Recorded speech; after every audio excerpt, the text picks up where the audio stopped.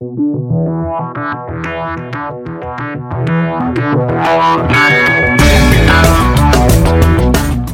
back to another episode of Pat the Fat Man, where we like to talk about movies, sports, whatever else we feel like. I'm Pat. And I'm the Fat Man, otherwise known as Bruce. Otherwise known as Bruce. And today we're continuing our wonderful journey through the most ridiculous film of all time, The Big Lebrowski. Where we last left our heroes, such as they are. Walter, Donnie, had just left the dude at the bowling alley because the dude was expressing some trepidation about losing his wiener. To the nihilists. To the nihilists. So the dude just kind of sitting there at the bar by himself, and up walks to the bar a cowboy played by Sam Elliott. And he comes up and he's like, "Do you have a good sarsaparilla?" He asked the bartender, the cowboy. Now the cowboy, get up. Like, he's got the leather vest, long sleeve button up shirt, the white cowboy hat. He's got a handlebar mustache. It's like the most beautiful handlebar mustache you've ever seen. This is obviously the narrator, right? Right. When you hear him order the sarsaparilla. So you're like, the narrator. So this is a fairly common trope in movies and TV shows and whatever, that, you have the narrator break in. And in some TV shows like How I Met Your Mother, the narrator is the main character. Yeah. The most famous film I could think where this kind of happens is the Muppet Christmas Carol. Right. Well, yeah, and that's even that's another degree, because Gonzo's literally telling the story to the camera. Right. So he's breaking the fourth wall the entire time. So when Sam Elliott's character walks in, the cowboy, you're like, okay, he's walking in because he said in the opening that he had met a guy who liked to be called the dude. And so you're like, oh, this is where he enters the story and meets this guy and hears the story, kind of a thing. And then you realize as it goes on, no, it's actually not that. He is, in fact, breaking the fourth wall. And so he orders a good sarsaparilla. He's like, "Do you have a good sarsaparilla? Like, there's such thing as a bad one." I don't know. But it so happens that the bar has one. I mean, how many bars do you know that has sarsaparilla? That's true. The sarsaparilla is not an alcoholic drink. It's a soda, or soda pop, or a pop for you northerners, or a Coke for everybody in Texas. But it's similar to a root beer. It's the root in root beer is a sarsaparilla root. A sarsaparilla typically has more of the flavor of the root than a root beer does. And the one you'll find typically if you go into your local grocery store, and if it has a sarsaparilla at all, it's going to be the one mentioned by the bartender, and that's Sioux City sarsaparilla. And that was your sarsaparilla minute. Yeah, and that's your most common. I actually, I really like root beer. I actually prefer sarsaparilla a little more over root beer. It just tends to be more expensive. And I am a cheap bastard. So after you orders his sarsaparilla, he looks over to the cowboy, the narrator, looks over to the dude and goes, "How's it going there, dude?" He actually calls him dude. And dude's like, "Not too good, man. Not too good." Almost like he's like a wise Asian, philosopher. He goes, "Well, guy I used to know said, some days you eat the bear, and some days the bear eats you."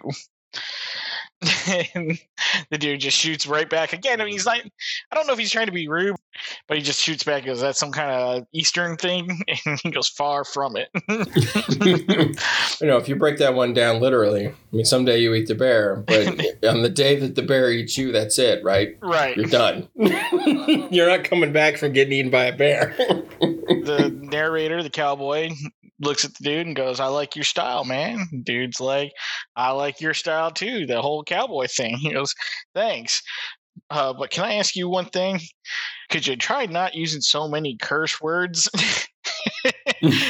And he says to him, get ready for the censorship. He says to him, "What the are you talking about, man?" Yeah. And you're like, oh, so this is the narrator literally entering the movie and giving advice to one of the characters in the movie. Well, yeah, and then he exits the movie. I mean, at least for the moment. Yeah. The dude says, what are you talking about, man? And he goes, the narrator's like, have it your way. Take her easy, dude. And he gets up and he walks away. What's funny, too, is I think there's a little bit of an editing mistake maybe in there. That was the best take they could have, because he gets up, he turns around, starts to go, screen left, and then he turns and goes screen right. Like he didn't know which way to go. Yeah. I don't know if that was intentional or not, but it was just interesting. Yeah, either way, they left it in. Mm-hmm. It's an interesting scene because it starts out with the dude, bemoaning the fact that he's now had at least 3 different groups of people break into his apartment. All 3 of which physically assaulted him. All 3. In some form or another. And the last group, unlike the first 2 who didn't threaten anything when they left, they just, told him to, thanks for wasting our time, asshole. Well, the first group told him thanks for wasting our time. The second one just clocked him in the jaw and took his rug.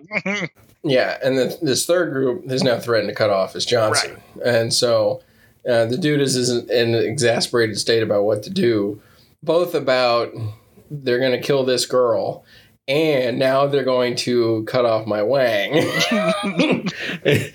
It's so funny because the whole setup for her kidnapping herself was the dude's idea. Right. And Walter latched onto it so hard that at this point in the movie, he's not willing to give it up, even though the dude has abandoned this concept. But his level of caring seems to ebb and flow with whether or not he has time or any sort of interest. He's not committed to it throughout the entirety of the situation. His interest and his commitment to it comes and goes at his own will. And then the narrator wanders in. That's how you can tell this is a real good, solid halfway point. Right. Almost like an intermission of sorts. Yeah. Every scene after this one is something of a mirror image of the scene, of a partner scene that came before this point, and then still somehow more ridiculous than the original scene, even as ridiculous as the original scene was. So, and then, just the narrator just deciding to break the F out of the fourth wall and to tell one of his own characters to stop doing something. And the character tells him, no, man, screw you. Well, it was more of he didn't know what he was talking about. Because there's a confusion on his face. And he goes, what the F are you talking about? Mm-hmm. He doesn't tell him to F off or mind your own business. Now he goes, what are you effing talking about? Yeah. And the best part is, Sam Elliott looks at the camera and then looks at the dude and says, have it your way, dude. He looks at us. Fourth wall, man. So after the narrator leaves, Gary the bartender puts a phone in front of the dude and says, phone call for you, dude. Who is it? It's Maud. Wondering why he hasn't gone to the doctor. He's like, oh yeah, just haven't had the time. She's like, and then she tells him, I want to see you right now. And he's like, okay. So we enter in. It's different, but you can obviously tell it's Maud's art studio. It's a different level or a different room. And sitting in there is a shaved head dude, white guy, skinny white guy, in a long sleeve jacket that goes all the way up, just sitting in this chair. It's a really comfy looking chair, just reading a magazine. Dude walks in, he goes, and the guy sitting down says, oh, so you're Lebrownsky. Now, for those of you, I found this out after watching this 3 or 4 times. I realized the guy who's playing the weirdo in the chair is the same actor who plays Professor Lupin in the Harry Potter movies. Yeah. And the way this guy talks. Yes. It's just it sets you on edge immediately. Oh, you're one of those pricks. Yeah. Whoever those pricks happen to be, it doesn't matter who you are, he's obviously one of them. It doesn't matter what those pricks are to you. This guy is definitely one of them. And what's funny is he invites the dude to sit down, and he asks the dude, do you want a drink? And he goes, sure, man, I'll take a White Russian. And so the other guy goes, the bar's over there. And it was just instead of saying, the bar's over there, help yourself, he says, do you want something to drink? As if he was going to get him something. He goes, well, no, you go make it yourself. And it's okay, the hell? The dude goes to make himself a White Russian. he's obviously an artist of some kind, so I'm just going to call him the artist. The artist sitting in the chair and goes, "What do you do, Mr. Lebrowski?" And the dude at this point gets a little annoyed. He's like, "Who the F are you, man?" Yeah. Because, that's the question on everybody's mind walking into this, right? Because when we last walked into this place, the whole thing started off pretty ridiculous. Like, and I'm thinking to myself, okay, there's no way this scene will top its previous scene because, we've already seen the levels of craziness that Maude can offer. Like, this is going to be, at best equal levels. And then there's this guy. And he doesn't really answer the question. He just keeps laughing in a weird laugh. He has this the laugh. It's like etched into my brain. Like a forced, effeminate kind of laugh. Yeah. There's really no other way to describe it, really. It's ridiculous. And so as the dude is making himself a drink, Maude walks in with a bag and it's got all this crap in it. The dude's like, well, I gotta tender my resignation or whatever because it looks like your mother really was kidnapped. And Maude's just like, oh no, she wasn't. And so the dude's getting even more mad now, going, would you just listen to me? Because I'm telling you, I've gotten some new information that says that she was. Because the dude has been kind of pandering this line as he's gone on for a while, like for several scenes now. This, there's new information's come to light, man, but nobody believes him. And he's just coming off of this conversation he had with Walter. Or Walter didn't believe him and didn't care. Right. And the conversation before that where he was talking to the Big Lebrownsky and Brent with the other new information. So, he's just in this, that nobody's listening to him. Mm-hmm. And, in the middle of him doing the story, she's like, don't call her my mother. She's not my mother, And she's like, would you just listen? I gotten some definitive information. And Maude's like, from who? He's like, well, from the main guy, Uli. And she's like, oh, Uli, her co-star in the porn film. He's like, oh, you mean, the guy? He's like, she mentions that she might have introduced him for all she knows. And she points out that the nihilist, the guys who are going to cut off his nuts, the leader of them, made this album in the late 70s. They called him an LP. It's a vinyl record. The group was called Autobahn. He pulls up this record cover, and it's the nihilist and his two buddies, and they're just, in that classic. It's more 80s style than I would say 70s, but they're in these red button-up shirts with lipstick on in a black and blue background, and it's just very odd. But Maude's like, you don't kidnap somebody because typically you don't want the person to know who you are once you release them. And so she starts trying to explain that there's no way that Bunny Lebrowski was kidnapped, that she kidnapped herself, that it's all a setup. Yeah, and is trying to explain to her the same way he was trying to explain to Walter, but they've got her toe, but he can't. He's stumbling over himself because he's drinking again. Right. And the guy in the chair, the video artist, as he's revealed to be, is laughing his laugh, and no one's paying attention to him. Mm-hmm. Kind of like a nightmare version of a conversation. That's the best way to put it. They could see you and they could hear you, but they're not listening to you. Right. His earlier conversation with Maude was all kind of one way. He was just getting information from Maude and then agreeing to something. And this is I'm trying to say something here, but nobody's taking me seriously. I know I look like a disheveled hobo here who's drinking a White Russian that's all up in my beard and my... and my mustache, but somebody listen to me, for God's sake. So the phone rings, and the weird artist guy picks it up and tells Maude he's got a phone call. And before Maude takes the phone call, she says to Jeffrey, do you have the number of that doctor? He's like, oh, no, it's fine. It's fine. It's not even bruised anymore. She goes, oh, please, Jeffrey, I don't want to be responsible for any after effects. And then she goes and picks up another phone, and they're talking back and forth. I don't know if it's Spanish or it's French. It's French? Okay, that's what I thought. It's just weird because the two people that are on the phone call are laughing strangely, and just back and forth. And the dude's like, all right, I got to get out of here. I got to get the bleep up out of here. Because in the middle, like, she says something in French. And, she's waiting on the phone, and then she starts laughing. Right. She explains to the guy sitting in the couch with his crazy laugh, whatever it is that was said on the phone in French, and he starts laughing too. And they're both laughing really weird. Like, he's got his, like, little Twitter laugh thing, and she's laughing like this fake French laugh. I got no other way to put it. I don't know how to put it, but right. It's, like, you could just see the dude's, like, head just slowly melting or exploding, one or the other. He's listening to this.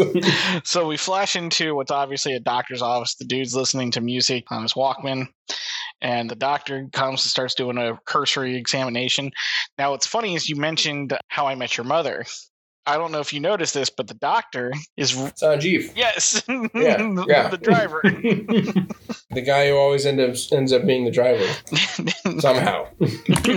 And so, as the guy does a quick cursory exam, he tells the dude to slide your shorts down. The dude's like, "Oh no, man, she hit me in the face, man. It's up here." The doctor goes, "I understand.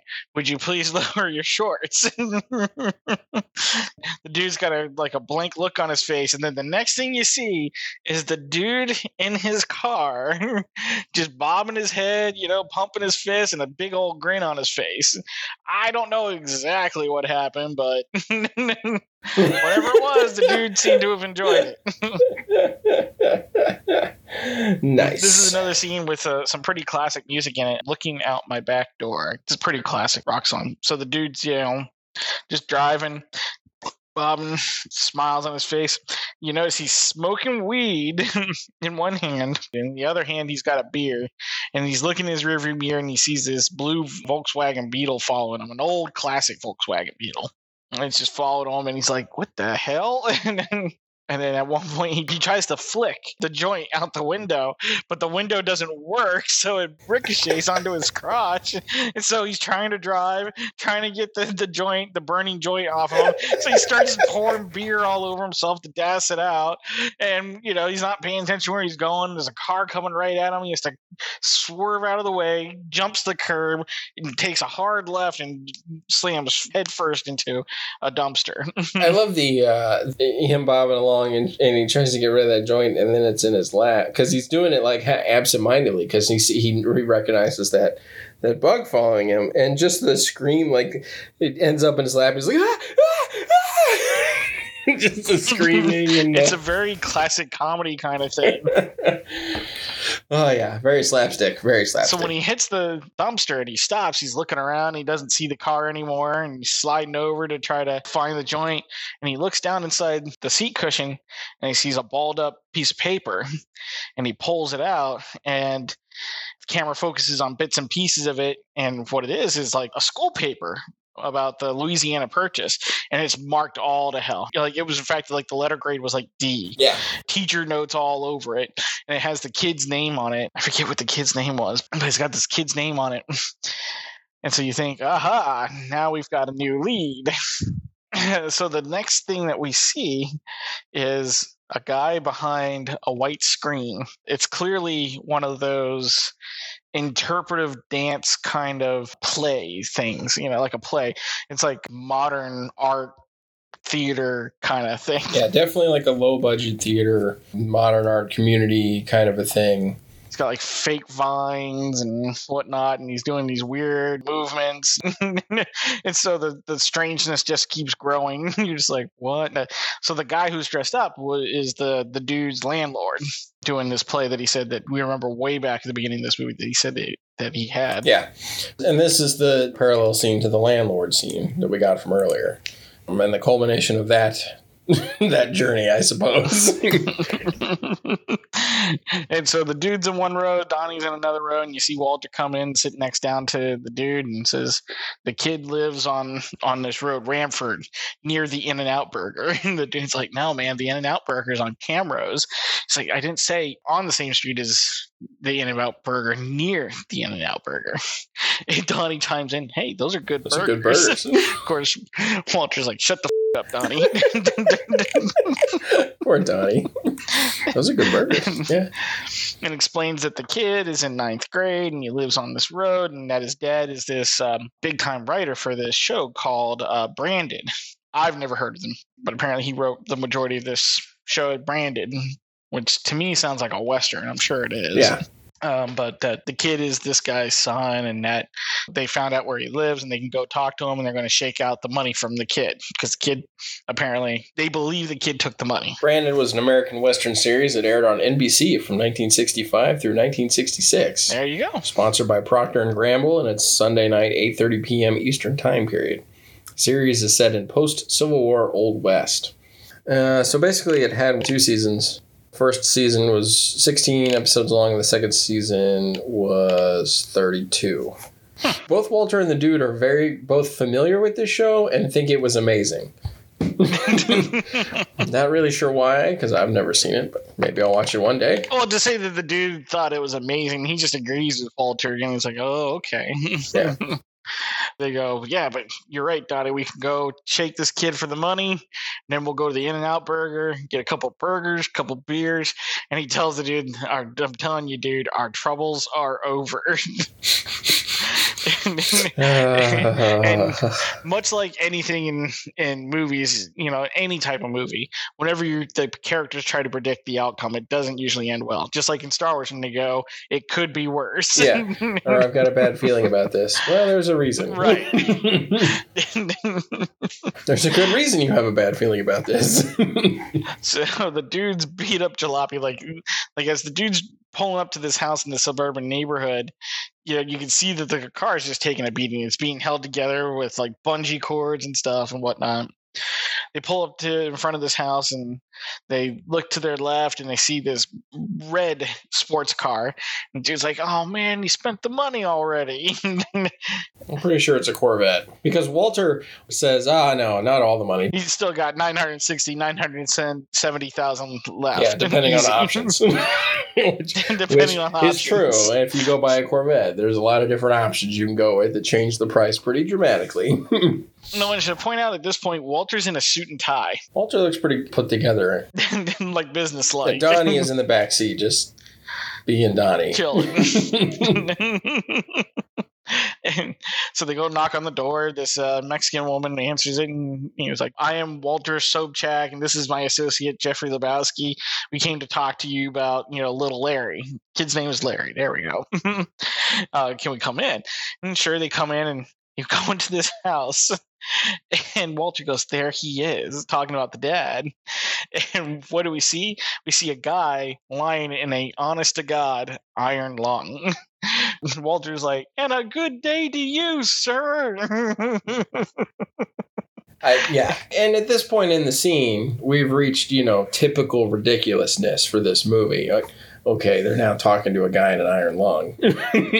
Like, okay, that's, yeah, all right, fine, all right. They're about to they're going to try and shake down Larry, who they think have stolen the briefcase and used the money in it to buy a Corvette. Let's see how Walter decides to play this out. And so the mom invites him in to sit down. They sit down, and mom calls the son into the room. And while they're waiting for the kid to come out, and then Walter starts speaking to the dad, that's lying unconscious in the iron lung. You're like, I just wanted to say on a personal note, sir, that me and my friend here, we're both very big fans of your work, and that Brandon had a big impact on our life, or on my life. Yeah. He's like just gushing, over this guy who clearly he's just barely conscious. And well, we get no response from him, so there's no way to know if he hears anything, sees anything. Yeah. So from behind our heroes comes out this kid, and he sits down, and you can just look at him. He's just stone-faced. You're just like, oh yeah, this kid's a little prick.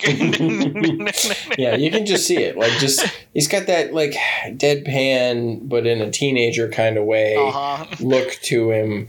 You know, where like if you had to encounter this kid in real life, you'd be like, oh, I wish I was your actual parent so I could slap the shit out of you, because that is obviously what you need. The kid sits down and mom's like, oh, these guys are the police. And all of a sudden Walter's all business like it's as if he were a cop, or a lawyer or something. He's like, oh no, we're hoping not to bring the police into this. And he opens up a briefcase and pulls out the kid's homework paper in like a laminate pocket thing, like as if it was evidence, like he was chain of evidence kind of thing, and he goes, is this your homework? And the dude's like, we know it's his homework. Yeah, we know it's him. And he just keeps asking him, is this your homework, Larry? Is this your homework? Is this your homework, Larry? And the dude's just like, dude, what did you do with the money, kid? We know it's his homework, Walter. And the whole time Larry is not budging. Doesn't say a word, just straight face. Just deadpan, straight, same face, doesn't move, doesn't blink. It's like he's not even acknowledging anything is happening right now. The dudes just get more impatient, like, where's the money? Where's the money? And Walter's like you're entering a world of pain here, son. We remember where that went last time. There's just back and forth. You get a lot of yelling. Walter's like, you're killing your father, Larry. You're killing your father. The kid's still not saying anything. So Walter's like, oh, all right, fine then. Puts the homework away, and you're like, what's he going to do now? Yeah. He gets up, starts walking to the door, turns around, and he goes, you watch out that window, Larry, because this is what happens when you a stranger in the... Yeah. So we went from you're entering a world of pain, and then we stepped it up to you're killing your father. His father in the iron lung behind the kid, and they're telling the kid, you are killing your father right now. What better way to step it up than to tell a teenager, this is what happens when you a stranger in the... So Walter walks outside with his briefcase, taking his jacket off. He throws the jacket and the briefcase into the car, opens the trunk, takes out a crowbar, and it's like yelling at the kid at this point in the middle of the street. This is what happens, Larry. This is what happens. Walks over to the red Corvette and just starts smashing the out of it. And the whole time, all the while just yelling, this is what happens when you're a stranger in the... And Donnie is like... The brief moment I think we see Donnie's face, he's like, what is going on? Like there's just like, it's sort of a mix of like confusion and panic on Steve Buscemi's face. And the kid's looking through the window from the living room, just again, no expression, nothing, no smiles, nothing. He's just, deadpan. Yeah. Like that jerk deadpan face, that jerk face. I have to assume this is the kind of face that you get, talking to people who are really high on something and are just non-responsive. I also want to give props to the actor kid, because that must have been hard to do. Right. I mean, like the ridiculousness going on right in front of you. And so as Walter's beating the crap out of this thing, like he's busting the windshield, the back window. He smashes every window. He reaches in, gets the folding headlights that pop up, starts smashing them. And as he's smashing those headlights, a guy starts coming out, yelling, what the are you doing? Grabs the crowbar. That's my car, he's yelling. He's a completely different guy. Yeah, he's from a house, next door. I just bought that car this week. And all of a sudden Walter lets go of the crowbar, like, whoa man, whoa, I'm sorry. Yeah. Pissed off, I'm going to kill you, and turns around and starts beating the crap out of the dude's car. The dude's like, whoa man, wait, I didn't do nothing. Like, you killed my car, so now I'm going to kill your car. Yes. Remember, the dude 3 scenes before this wrecked the car into a light pole. So this thing is already pretty shitty. But this guy starts wailing on it and breaks every window that's left. And then the next thing you see is our heroes, such as they are. The dude's driving the car. Walter and Donnie are eating burgers and drinking a soda. And there's very clearly no windshield in the car anymore. Like, there is nothing protecting the car from the outside. Right. The wind's just blowing right through. And the dude just has this look on his face. Like, F you. F everybody. Obviously, that scene, it's just so ridiculous. Like, I don't even really need to bring up the ridiculousness of the scenes anymore because it's just obvious. And what we've gotten to the point where we're just describing the scene makes us feel like we're stupid. Like, literally, we spent like a minute and a half watching John Goodman smash a Corvette while screaming out, "This is what happens when you a stranger in the ass." Extremely to a 16-year-old, you know? It's literally what we spent a minute and a half doing in that scene. With no resolution. Like, literally nothing was resolved in that scene except the car continues to be transformed into a piece of shit. Right. And it didn't start that high up on the food chain. No, it did not. So the next thing you see is the dude hammering a piece of wood into the floor of his apartment. And like they're like 20, 30 nails. None of them are flat in. They're all just like bent downwards and at odd angles and whatnot. And it's just, it's just haphazardly done. And the dude's on the phone talking to Walter going, "No, Walter, I just want to handle it on my own from now on. That's all." And he goes, No, he wasn't about the crack. Yeah, he's like, "Of course the car made it home. You're calling me at home." Yeah. Walter, it did not look like Larry was about to crack. And he's like, "Well, that's your perception." Because you can't hear what Walter's saying, but you can imagine because the way the dude is answering him.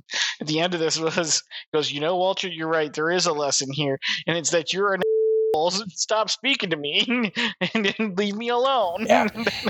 And he's yelling at this like he's mad and he's never going to talk to him again. And then he goes, "Yeah, I'll see you at practice," and then hangs it up. Like the dude is really bent out of shape here, kind of like the nails that he's been trying to hammer. The first time I saw this movie, this was one of those scenes that caused me to laugh so hard that I fell out of my chair. Because he is just really intent on not interacting with the world at this point. Right. I am nailing a piece of wood into my floor to hold up a chair, to hold the door closed so that nobody can get inside. And, I've just cursed out my best friend, although I did tell him I was going to be at bowling practice. And just as he thinks he's got it all figured out, you come to find out the door opens outwards, not inwards. So the door opens and the chair just goes tumbling forward and the carpet pissers walk in. It's just... I can see the dude. Look at him. Just like, "Oh, me. I'm out. I got nothing." It's right there. You got it. Scenes. It's just like, "Oh, come on." Oh, man. So the carpet pissers walk in and they go, "Jackie Treehorn wants to see you. We know which Lebrownsky you are, Lebrownsky. Yeah, you're not dealing with idiots here." Oh, man. And then out of left field, it's a black screen, and suddenly, falling from the top of the screen, is a shirtless woman. Oh, yeah. And you're like, what just happened here? It's like, and the music is like this weird, like, tribal, mantra kind of music.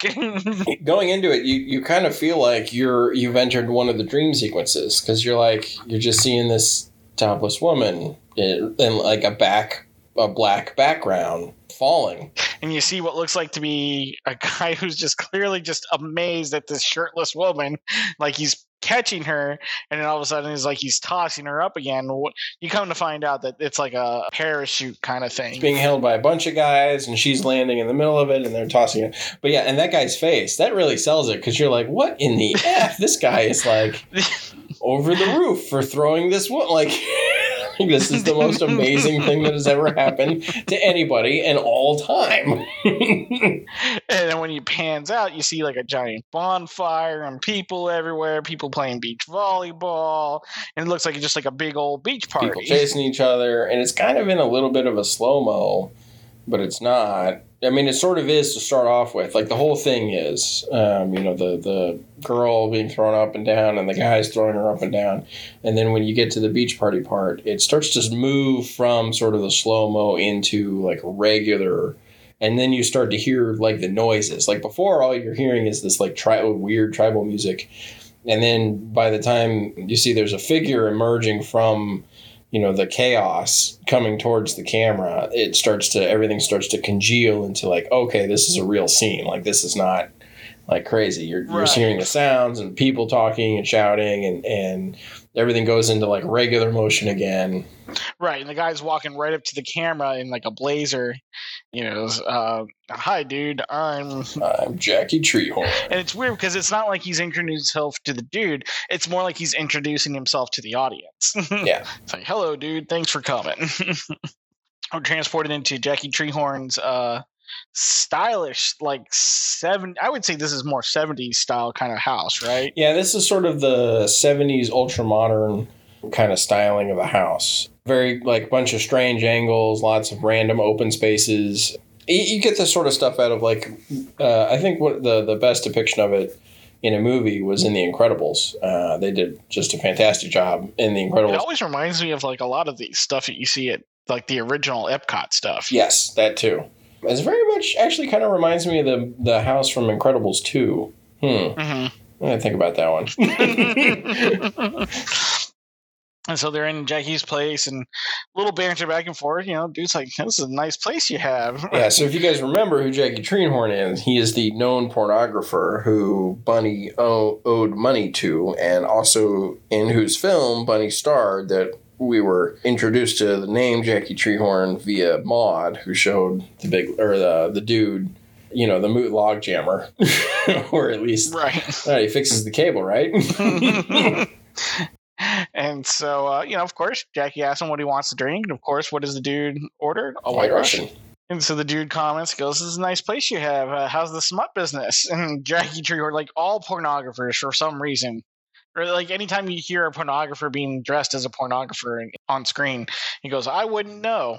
I'm not in the smut business. I deal in publishing, entertainment, political advocacy." And so the dude shoots back, "So what was log jamming?" And he goes, "Yeah, regrettably so. Standards have fallen." Yeah. In adult entertainment. And he goes on to this spiel about how, like, now everything's electronic and, the wave of the future, and how that people forget how the brain is the most erogenous zone in the human body. Again, trying to make himself morally better than just a pornographer. Yeah. Don't worry, sex robots and... Right, he talks about interactive erotic software, wave of the future, 100% electronic. And he comes to the end of this spiel and the dude goes, "Well, I still jerk off manually." I love that comeback. And of course, Jackie Treehorn shoots back. Of course you do." He's like, "Well, anyways, getting down to business." I still jerk off manually. And Jackie Treehorn's like, "Well, where's Bunny?" Dude's like, "Well, I thought you should know." And he's like, "Why is that?" "She ran off to you." And he's like, "No, she just ran off because of the money she owed me." And dude's like, "Well, I don't know." Jackie Treehorn's like, "Well, I know you're mixed up in all this." And he goes, "I don't care what you're trying to get out of the family. All I'm saying is I want my share too." And he goes, "Whatever you want from your family is your business, not mine. All I'm saying is I want mine." Because Bunny owes him money. Like, the whole thing that started, because that's what this scene relates to, is the third scene in the movie where the guys break into the dude's apartment and trash his house. This is what this all ties back to, is Jackie Treehorn is trying to get his money. And so that's what he's going for here. So the dude tries to, "Well, I'm going to tell you, there's a lot of different angles and faucets and things here, a lot of different places that this goes." And then right then the phone rings and Jackie Treehorn goes, "Excuse me." And he goes over to the counter, takes a phone call. You see it looks like he's trying to write something down. Dude's watching him.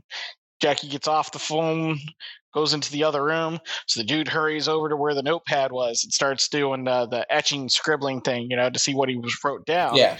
And it turns out to be a crude drawing of a man with a larger than what you would think would be normal penis. It's like half his body. Right. and he's doing the thing with the pencil on its side, and he's scraping it, and then he gets the little drawing, and it gets further down, and then he starts to slow down on the pencil thing, and he's just kind of looking at it like, what the and so he hears Jackie come back, and he grabs the paper and runs back and pretends he was sitting there the whole time with his feet constantly trying to go above his head, squirming around on the couch. It's per typical dude stuff. Jackie comes back in, sorry for the that, and he goes, oh, that's fine.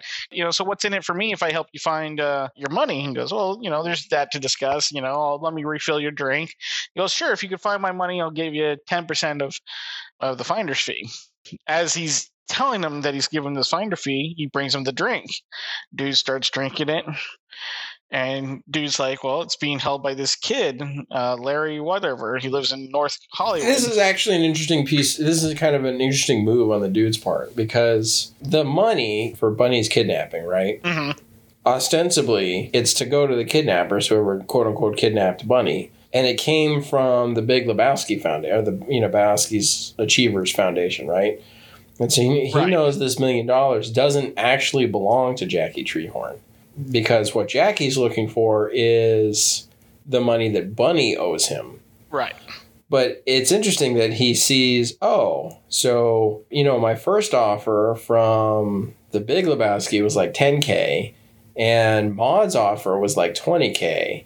And your offer is $100K, so I'll give the money to you. It's an it actually, like, there's a little bit of brain function going on here in the dude.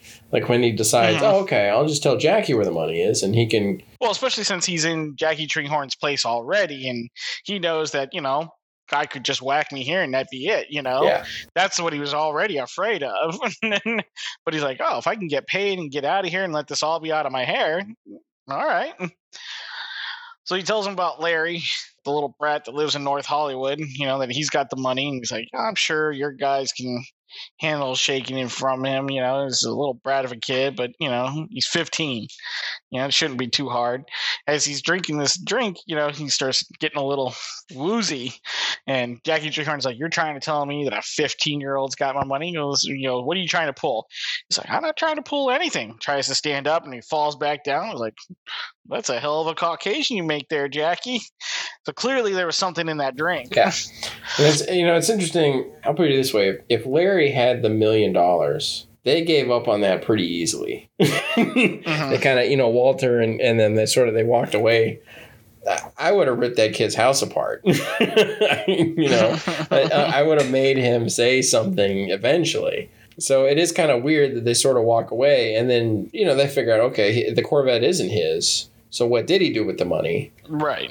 There's a lot of questions that come into play that never really get answered. Well, more of the fact that when you smash somebody's car, it was like, let's just get the hell out of here before the cops show up. Because then you're going to be answering even more questions to the wrong people. Right, exactly. So, but there's just a lot of questions that are kind of lingering. Like, if this kid had come upon $1 million in a briefcase, would he have done something for his dad?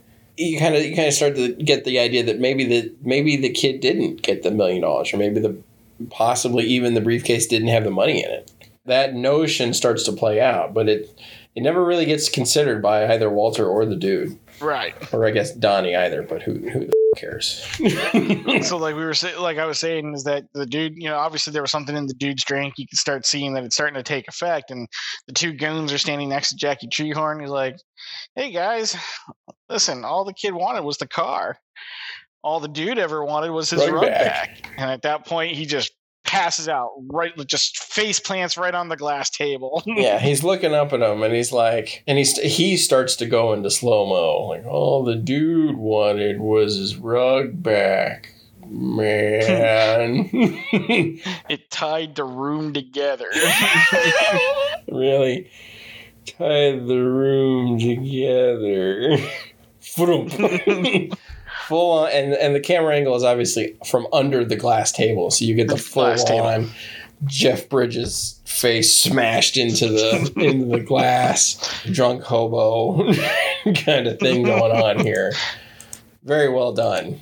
So yeah, plenty of ridiculous still to come somehow, even though we've crossed the threshold of spending a minute and a half with a man yelling in the middle of the road, smashing a car. This is what happens when you f*** a stranger in the thanks for checking our podcast out. Listen to another episode of Pat and the Fat Man. Remember, we do have a website, patandthefatman.com, and we now have a Facebook page, which I think is just called Pat and the Fat Man. So share us on social media, tell your friends about it, rate us on your podcast service so we get served out. And support us. We'd appreciate it. I'm Pat. And I'm the Fat Man. Stay classy. The dude abides. Shay's gonna kill me because I'm eating chips. Delicious chips. These are really good too. Like the bag is Doritos Cool Ranch. And unlike normal, these ones actually had like twice the amount of flavor stuff on them. It's like they upped the amount of flavor they put in the bag. Somebody finally listened to my complaint from 20 years ago. Well, just remember to tell Shay that if she kills you, she ends up killing me. You know, they can replace you, but where they're going to find another fat man in America? I mean, come on. I don't even know if I want to comment on that one.